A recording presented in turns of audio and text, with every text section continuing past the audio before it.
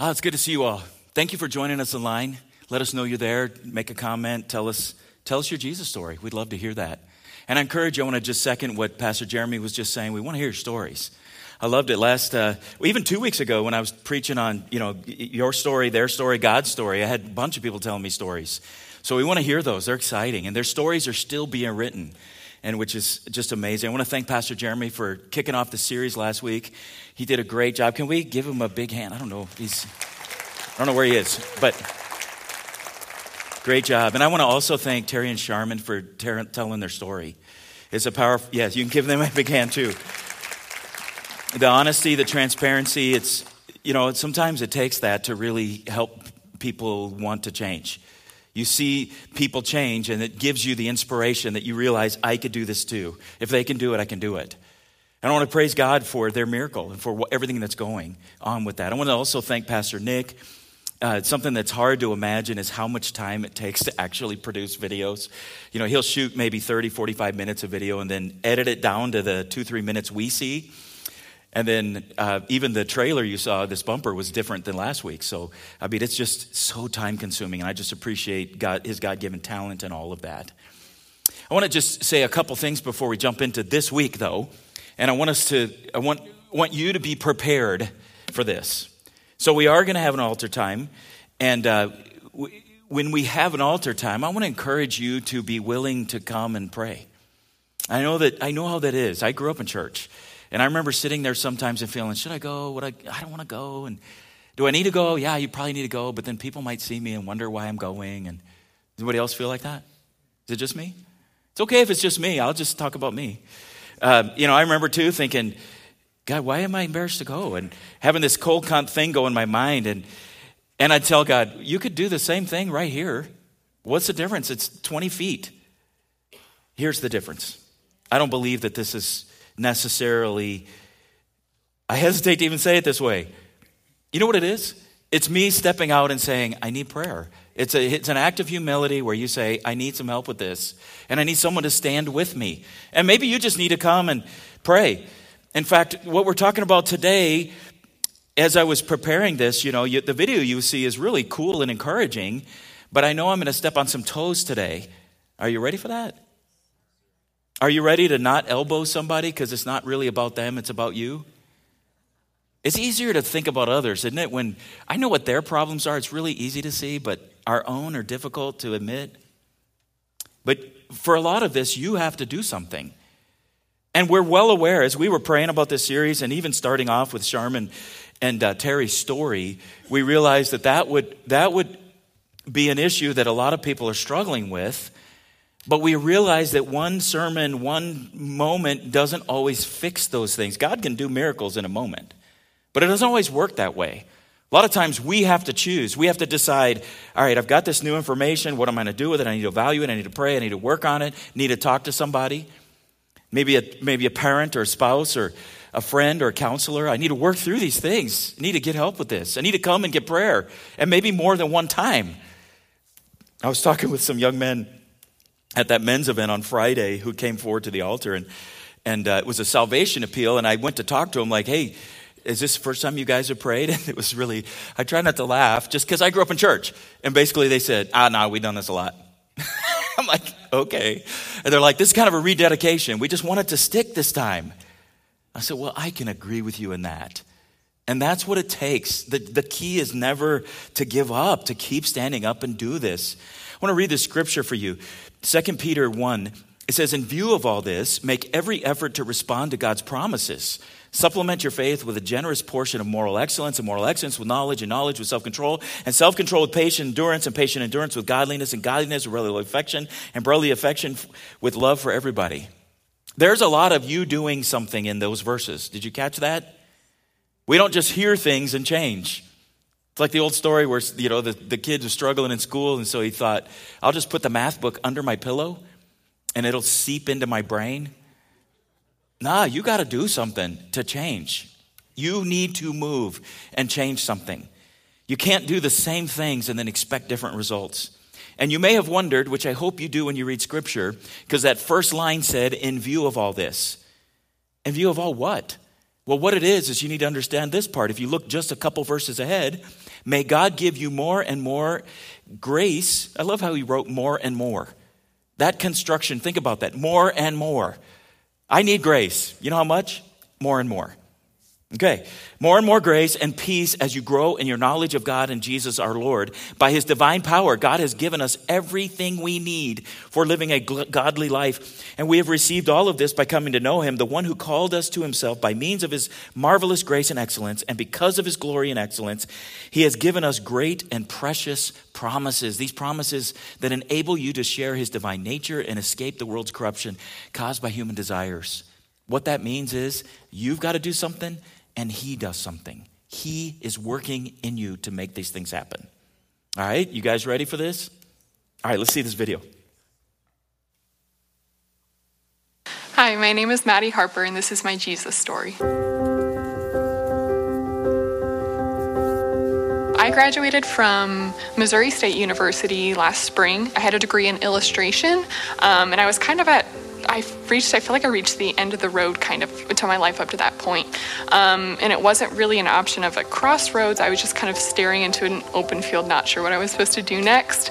And God led me to this friendship with someone from high school. And that led to her inviting me to move to Lawrence, Kansas with her. I had never moved out of my hometown before. So when I was in Lawrence for the first time, I only knew 2 people in the whole town, my 2 roommates. And it was a very weird feeling. And as we were there for a few months, I was looking for a church. I was looking for a community. I felt a little stranded spiritually at that moment because I left all my church behind in Springfield, Missouri. And then my mom reached out and she said that, do you remember Pastor Nick and Brittany from our church when I was a kid back in elementary school in Springfield? And I said, yeah. And she said, they're in a church in Leeds Summit. You should go check it out. It's a little bit of a drive, but it could be something good. So I came one Sunday and Brittany came and said hi to me, and then she introduced me to Riley, who is in the young adults group. And so I went to that the next night, Monday night, to the young adults group, and I'd never felt more at home in a group whenever I came in there, and that's when it clicked for me that I was where I was supposed to be. Literally the first night I went to young adults, I left it and I called my mom and I was like, this feels like a God thing. I was just on cloud 9. I felt incredible. So before this and throughout my whole life, I've dealt with really bad social anxiety as well. And it's been a journey. At least the last 2 years, I had a huge coming to God moment, and he kind of opened up my eyes about a lot of that. It was God was presenting me an opportunity to be okay, now I need you to keep showing up and keep trusting me, because a lot of the social anxiety that I had was around, what are they going to think of me? What's going to happen? What am I going to say? What are they going to say? How am I going to leave? Every time I drive here an hour away, which I love the drive too, because it gives me a chance to get in the right headspace and give it over to God. I'm freaking out over tonight, God. I don't know what I'm going to do when I show up here. I don't know what's going to happen. But every time I came, it ended up being incredible, and I left so filled up just with community and with God.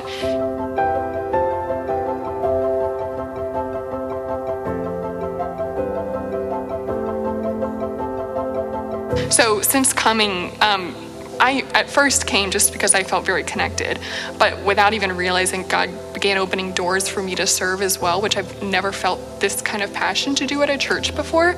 So through Pastor Jeremy and young adults, he began talking about stuff to do with Emerge Youth, and that's kind of just fallen into place too without it feels like so much of it is just God's doing, and that's incredible. And I feel so blessed to have this opportunity in this community that the drive feels like nothing to me. I'm I would do this drive all the time if I could have this church in this community, because it's something I've been searching for my whole life. So the drive is nothing to me. This is where I am, and I feel like I'm on the threshold of whatever he has next for me too, and I think that's really exciting. Hi, my name is Maddie Harper, and this is my Jesus story.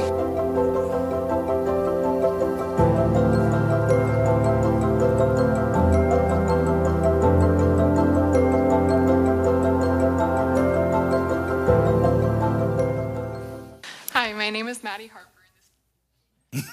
Hey, can we celebrate her story? That's an exciting story. Oh, man. And when you see her, you need to, don't activate her social anxiety, but you need to just encourage her, because that's really cool. It's really exciting. And it's awesome. It's awesome. You know, I hear that story, and I literally want that to be everybody's story. And I know it's not always everybody's story. I know that. But I want it to be. I want everybody to, this sounds so crazy. Well, I don't know, it sounds silly. But I want everybody to love everybody, and I want everybody to be healthy and whole. Is that so silly? No, isn't that what we all want? Is that why we come here? But it's hard sometimes, isn't it? I was driving to work, and I heard this guy being interviewed about a book he had written. It's a book, he teaches his class at Harvard Business School on success. And here's what's interesting about this book. It's a twist on what most people would think of success. And then he said a lot of the people that are actually attending the class, because the word has gotten out what it's really about, and it ends up being older students or students getting their masters or on and on, because what he's talking about is he's defining success as contentment in your 80s. What does it take to be there? Now, what most people think success is more stuff, right? Remember that old bumper sticker that said, "He who dies with the most toys wins"? And then somebody had a line, like a response to that, like, actually, you still die. Because stuff doesn't satisfy in the end. And what he does in the book, because a lot of the people he's working with at the Harvard Business School are high-achieving people. And what he's found is that high achievers, a lot of times, what the achievement itself ends up almost working like a drug, produces this dopamine in their system. He's done all this research about it. So the next sale or more sales, and it's never satisfied. So then by the time they retire, they no longer have that achievement track success. So they feel so depleted and they're unhappy. And they can look at all the plaques on the wall or cars in the driveway or whatever. That's not what they were fighting for. They thought it was, but it wasn't. So he starts to dig in, and there are some interesting things he finds that people find success, but can you guess what the number one thing was? The number one indicator of a person feeling successful in their 80s. It was a true friendship. True friendship. Now, this guy, I do not think he was a Christian. I do not know. The only reason I don't think he was a Christian is because he never said anything about that. And as he talked and as he described this relationship that people could have, I thought, oh my goodness, that's what the church is supposed to be. Everything he said is what the church was supposed to be. And I thought, if he was a Christian, he would surely say something about that. Like if you had a relationship or had a church family, you would have those things, I would hope. Because he talked about that, how important it was. And he says, what happens is a lot of those success-oriented people, they know people, they consider friends, but then when they get to a certain point in their age, they realize they were competitors, they were corroborators, they were people they worked with to achieve goals, but they weren't really friends. They didn't have anything in common. They didn't share life together. They didn't share heart. They didn't share meaning. They didn't have a common, the most important thing in their world wasn't the same. It was all about success, how they could use people or achieve. They call them hard strivers. What's sad in a lot of ways, the pandemic exposed a lot of that. And that's why he wrote the book, is because he found that all these people were just crashing and ended up, quitting their jobs, or they were going into therapy because the pandemic took away from them the platform and the stage by which they had that need met. And they realized then they didn't have real relationships already. You think about that. What in the world? Where are we at with that? Connection's hard.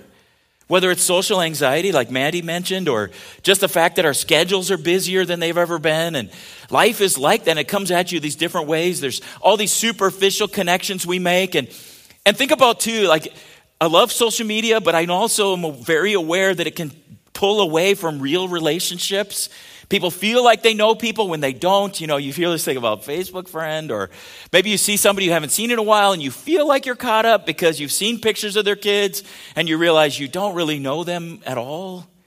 Because all you know is that highlight reel that they posted online like we all do, and it's not really real life. You don't know them. What's going on is, and as we get older, we get more set in our ways. We're less open to different or meeting new people or doing new things. Sometimes it's just stage of life. Have you noticed that? That at a certain stage of life, it's normal and natural to get to know people. And maybe it's because we're thrust into the school system. We see people we don't live near, but we're friends. We live in the same area. Or maybe at work, you might meet people.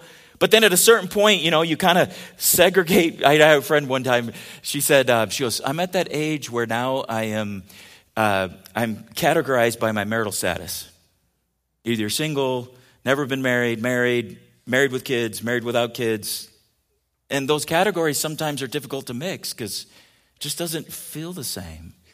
The sad part is we're all looking for validation. We're all looking for a relationship. We're all looking to be known and to know people, to have a connection that goes far beyond just a name and a nod and a hello and a fist bump. And we need admiration. We need respect. We need gratitude. We need acceptance. We need conversation for someone to actually know what we're thinking and what's going on. And so what stops us from connecting? Maybe you're not familiar with social anxiety, but it's a real thing. If you could imagine something that really frightens you at a deep level, maybe it's public speaking. They say that's the number one fear people have, the idea that they would have to get up and talk in front of people. Or maybe for you, it's spiders or snakes or clowns. And imagine that sense, even as I'm saying that, and I hear some people laughing, but imagine that fear that memory elicits in you, and that's what you feel when you anticipate being in a social situation. And like Maddie said, it can be hard when you don't know if they'll like you or what they'll think of you or what they're going to say or what you would say back and what if they say this, and you play it back and forth in your mind, and pretty soon it's easier just to turn around and not open the door. Personality types are different. Some people are outgoing, some people are not. Some are talkative, some are not. Have you ever been watching kids on a playground, maybe your own kids or somebody else, and you see that kid who just walks up and says to somebody, "Hi, my name's Dennis, do you want to play?" Remember that? And the other kid says, "Okay." And they're friends and they walk away holding hands. Don't you wish we all were like that or had that or could experience that? Then you see the little kid playing by themselves. And you wonder, will someone please play with that little kid? And you go up to tell other kids, can you go play with them, include them? And then they don't get included, and you wonder how many people are walking around like that, and they're that little kid still, just in a big body and a big heart and mind, and their heart is always wondering, will someone play with me? Maybe you're new, and there's all these inside jokes and histories, and you have a history, and the fact is we all have baggage. We always have these issues that we walk around with and carry around that come from our childhood or even before childhood or through, school and elementary and middle school and high school. And we have issues. It's kind of that old line, I've met the enemy and he is me. I don't like to look at me. I'm not really comfortable with you looking at me either, if I'm honest, but so it is. I don't want to be the problem. I don't like to see what my shortcomings are, or how I don't measure up, or what I do wrong, and I don't like looking at those things. It can't be me, right? I'm a good person. People should like me. I try. I have good intentions. I love when Pastor Newby would quote Stephen Covey. We tend to judge others by their actions while judging ourselves by our good intentions. I mean, I know what I meant. It's their fault that they misinterpreted or don't like me, or if they only knew what I meant. I mean, I tried. I had good intentions. I meant well. And yet when somebody else does something, I immediately know that their intentions were bad. And I judge them by their actions and how they are. Then you have that whole unapproachable cycle. Do you know what I'm talking about by that? There's a lot of these. There's the resting business face. You familiar with it, the RBF thing? And you see somebody and they look upset and angry and you're like, you okay? They're like, yeah, why? Well, you look like you weren't happy. And they're like, what are you talking about? I go, well, now I am. Now they're unhappy. And you're just like, well, but I just cared and that's why I was asking. And then I've always wondered, like, well, so what would your unhappy face look like? Can I see that? And like, that never goes over well. I'm just saying, don't do that. Just saying. How about that prickly cycle? You ever seen that? Where someone's having a bad day or something hasn't gone right, or maybe just they're on edge that day. And then because of that, people treat them different. And then they're like, why does everybody treat me like that? And then you're just more into it and just keeps snowballing. And it's like, well, nobody can approach me now. And then you got that hurt victim cycle where somebody's hurt and they're kind of closed off and cautious. And then people don't approach them and that hurts them. Then they're more hurt and they're more closed off. And then it develops into angry. And There are legitimate reasons that people feel these ways. And as you walk into a church, no matter what size, even this size, you just don't know. And people have developed these defense mechanisms over their lifetime where you got to protect your heart. And maybe something happened even early in life and you realize, man, if I do this, then I'm responded to this way. So I'm going to try to not do this. And maybe you don't talk a lot because you talked too much as a kid and that was unkind and people were unkind to you about it. Or maybe because of that, you talk too much and you overtalk, or it's hurt. You're hurt. You just got to protect yourself. Sometimes there's real abuse and you're damaged and trust has been damaged and hurt and you're just tired and you want it to be easier. You want relationships, want it to be. You're hurt, maybe disappointed in church. I heard stories about this even yesterday, where people have been hurt. You know what kills me sometimes? It's almost like it's junior high again. Have you ever thought that? And it's played in church by adults. I think it's sad that we expect kids to act like adults when we act like kids. We gossip, we name call, we take sides, we give dirty looks, we get our feelings hurt, take our ball and we go home. You know, a lot of elementary schools, they have a reconciliation system. They try to teach kids reconciliation skills. I love this. They'll give them like a think sheet, it's called. You know what they have to do? Anybody never heard of a think sheet? It's kind of divide us quite a bit by age right here. On the think sheet, you have to put down what you did wrong and why it made you feel that way, why you thought that was an appropriate response to make. Then you have to put down, they vary depending on the school or whatever. Then you have to put down how I could express my hurt emotions better. And they help kids process through this. Then it doesn't end there. For most of them, you have to go and reconcile with the other person you hurt. And you have to use your I words and you have to say, when this happened, I did this and I'm sorry. Can you imagine what it would be like if adults would do that? I mean, really, if we would actually own what we did wrong and say, I did this and I felt like this and this is why. And I think a lot of times we don't even know why. We're reacting out of pain, maybe from the past or something that's happened or somebody said something or we misinterpreted a look on their face or something happened and we make these judgments like this. And when we do it, it's so unfair. You know, we never know what somebody's struggling with. You just don't know. You know, we come into church and we're smiling and you all look beautiful today and it's not like you're going to wear all that on your sleeve and somebody says, how you doing? And what do you always say, I'm doing good or fine or everything's great. And it's not that it is all the time because it's not always appropriate timing to say everything, but you really can't make a judgment based on a facial expression. You just can't. And you can't know what they're carrying through or going through or what they're ashamed of or what they're working through or what they're carrying. And sometimes it's all alone. And they're desperately needing somebody to care and have a friend and make a connection. Those smiles and the I'm good can hide a lot of pain. A lot of times we bring our past hurts into the situation and we project that onto people, not knowing what they're really, really dealing with. But God can do a miracle. And God can change all that. And he could do for you what he did for Maddie. That can happen for you. It can. But for that to work, we have to choose to do things. We have to make choices. We have to change things. All of us. You know, God gives us this free will, and we have a choice in everything we do.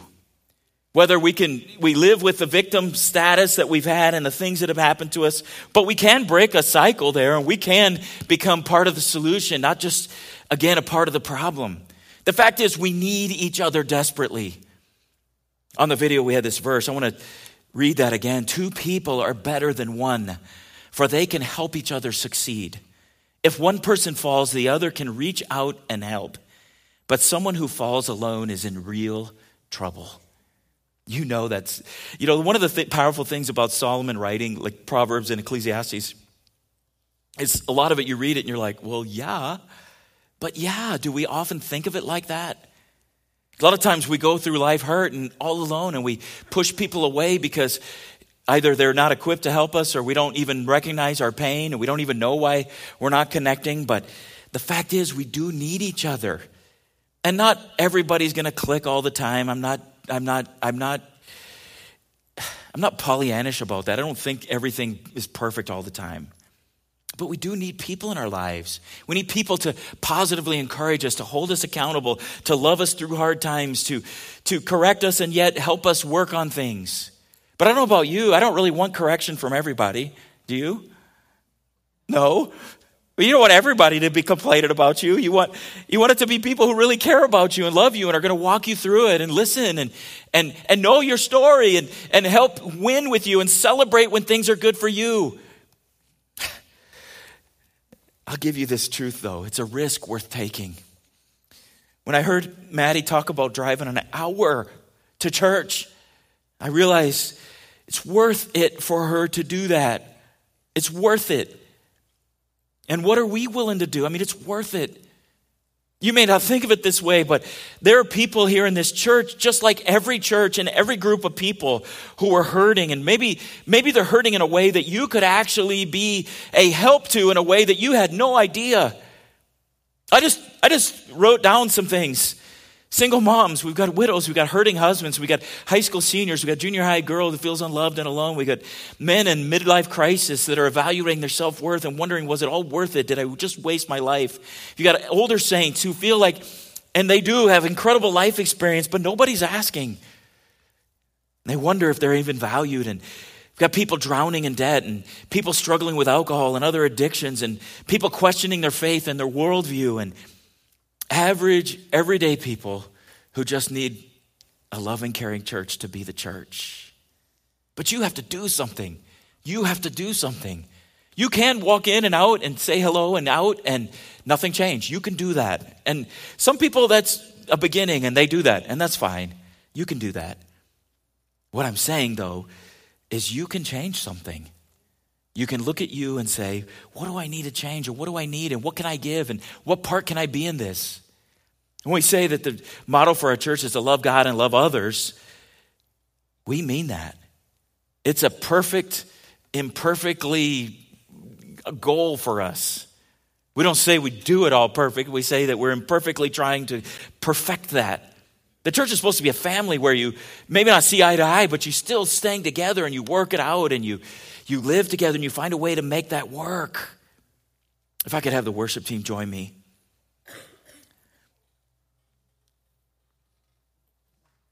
There's so much in Scripture talking about community in the church. It's amazing. It's amazing how much we could talk about.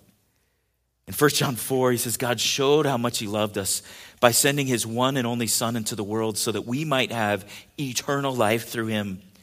This is real love. Not that God loved us, but that he loved us and he sent his Son as a sacrifice to take away our sins. Then he says this, dear friends, let me say it to you, dear friends, since God loved us that much, surely we ought to love each other. In Colossians, Paul writes, since God chose you to be the holy people he loves, you must clothe yourselves with tender-hearted mercy, kindness, humility, gentleness, and patience. Make allowance for each other's faults and forgive anyone who offends you. There's not a lot of room in there. Don't we want to hold on to our offense, though, sometimes? Doesn't it feel more comfortable? We feel entitled to it.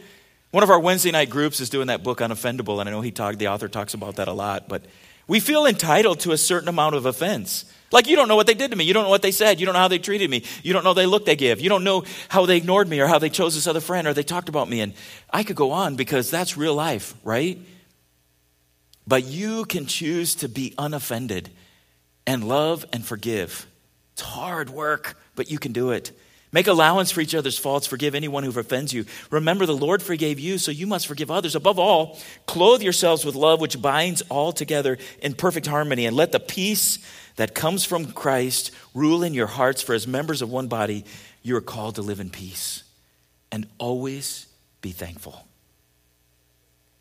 Maddie said in her video that she was thankful for the opportunity to keep trusting him. I was blown away by that line. She was thankful for the opportunity to keep trusting God. Do you ever think of it that way? I think about this because I think a lot of us, we come to him and we're like, God, you haven't done this yet, and that yet, and that yet, and that yet. And when are you going to? And he gives us the opportunity to trust him. What I'm asking you to do today, challenging you to do today, takes a lot of trust.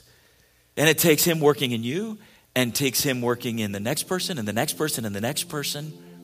It takes a lot. But you do have the opportunity to trust him today. She said also that there were open doors to serve, and she never really felt like serving before. And because of her gratitude for all of that, God has put it on her heart to serve and be involved. And I'm just telling you, you connect with people serving like no other way. You see a common heart, you have a common goal, and you're working toward a purpose. And it's like you're working together, you're doing something together. All of this takes work. It takes caring and follow-up and listening and hearing what people say. And maybe if you're my age, you take notes to remember when they said what. And you connect with people outside of church. For some of you, this is a big one. You're going to have to forgive. Forgiveness is hard. It's hard sometimes. Maybe you feel like they don't deserve it, or the person hasn't been remorseful enough, or for whatever reason, legit reason, you feel like it's not the same. I'm going to invite people to the altar. I'd like everybody to stand.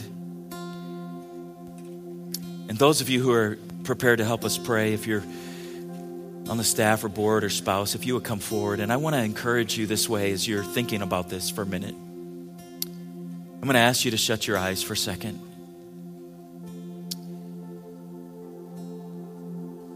I'm wondering if maybe someone here, you need to extend forgiveness to somebody.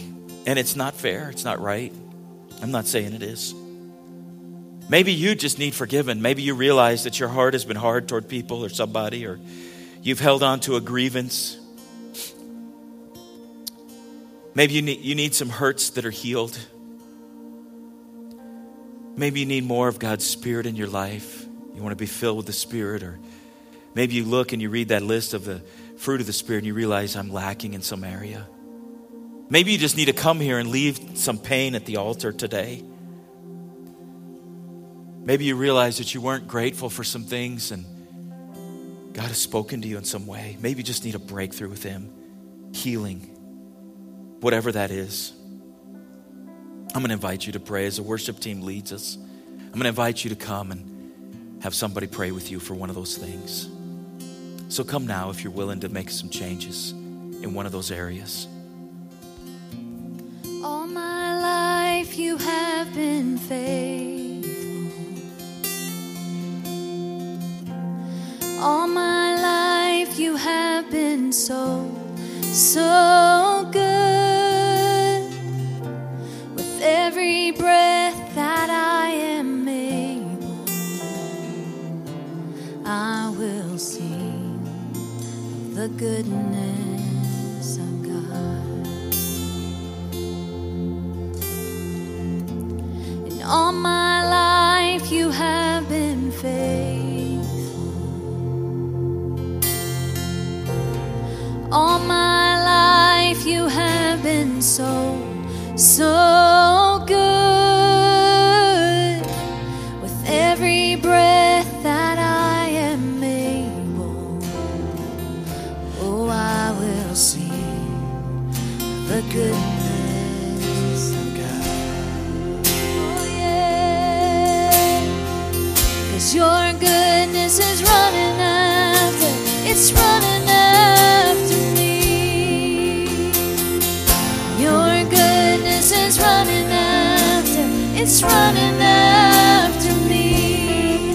With my life laid down, I'm surrendered now. I give you everything, yes. 'Cause your goodness is running after, it's running after me, yes. Your goodness is running after, it's running after me. Your goodness is running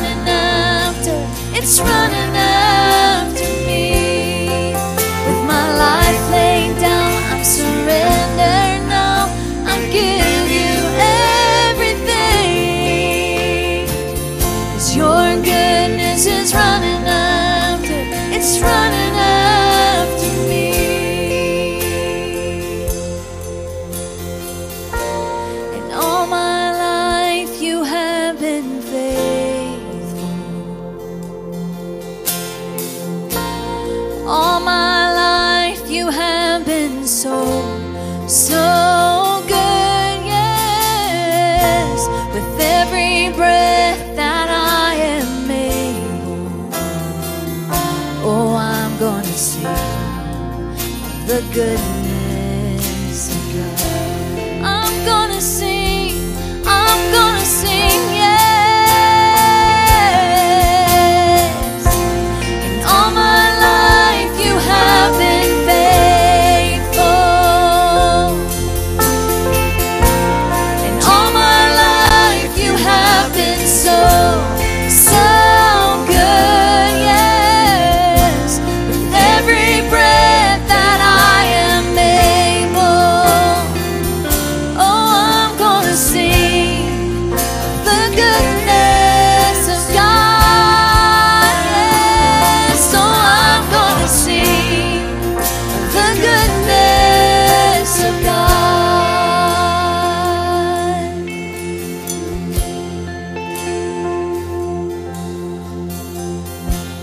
In all my life you have been faithful. All my life you have been so good. With every breath that I am able, oh, I'm gonna sing the goodness of God. Oh, I'm gonna sing the goodness of God.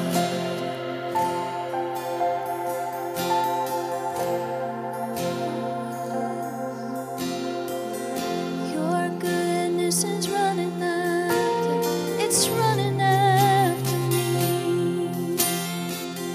Your goodness is running after, it's running after me. With my life laid down, I'm surrendered now. I give you everything, yes. 'Cause your goodness is running after, it's running after me. Prayer's going to continue here at the altar if you're praying. I just want to challenge you with this. I want you to remember that things don't necessarily end here. We can. I mean, God does miracles. There's no question. I've seen it. The truth is, though, that we have to take this and change things. We have to want that. We have to strive for it. We have to protect it, work for it. 1 Peter 4:8 says, above all, love each other deeply. Love each other deeply because love covers a multitude of sins. I want to encourage you to join one of our classes. Our Sunday classes are awesome. We have classes through the week, our groups that meet, connect groups. I know Ironman for the guys is this Tuesday. We have Wednesday classes. It's not too late to sit in those. They're great. Prime Timers is kicking off in March. We have the blood drive coming up in March. There's a lot of things where you can connect. I want to encourage you to have a story like Maddie's. It's an awesome story. All right, God bless you. Go and love one another. Amen.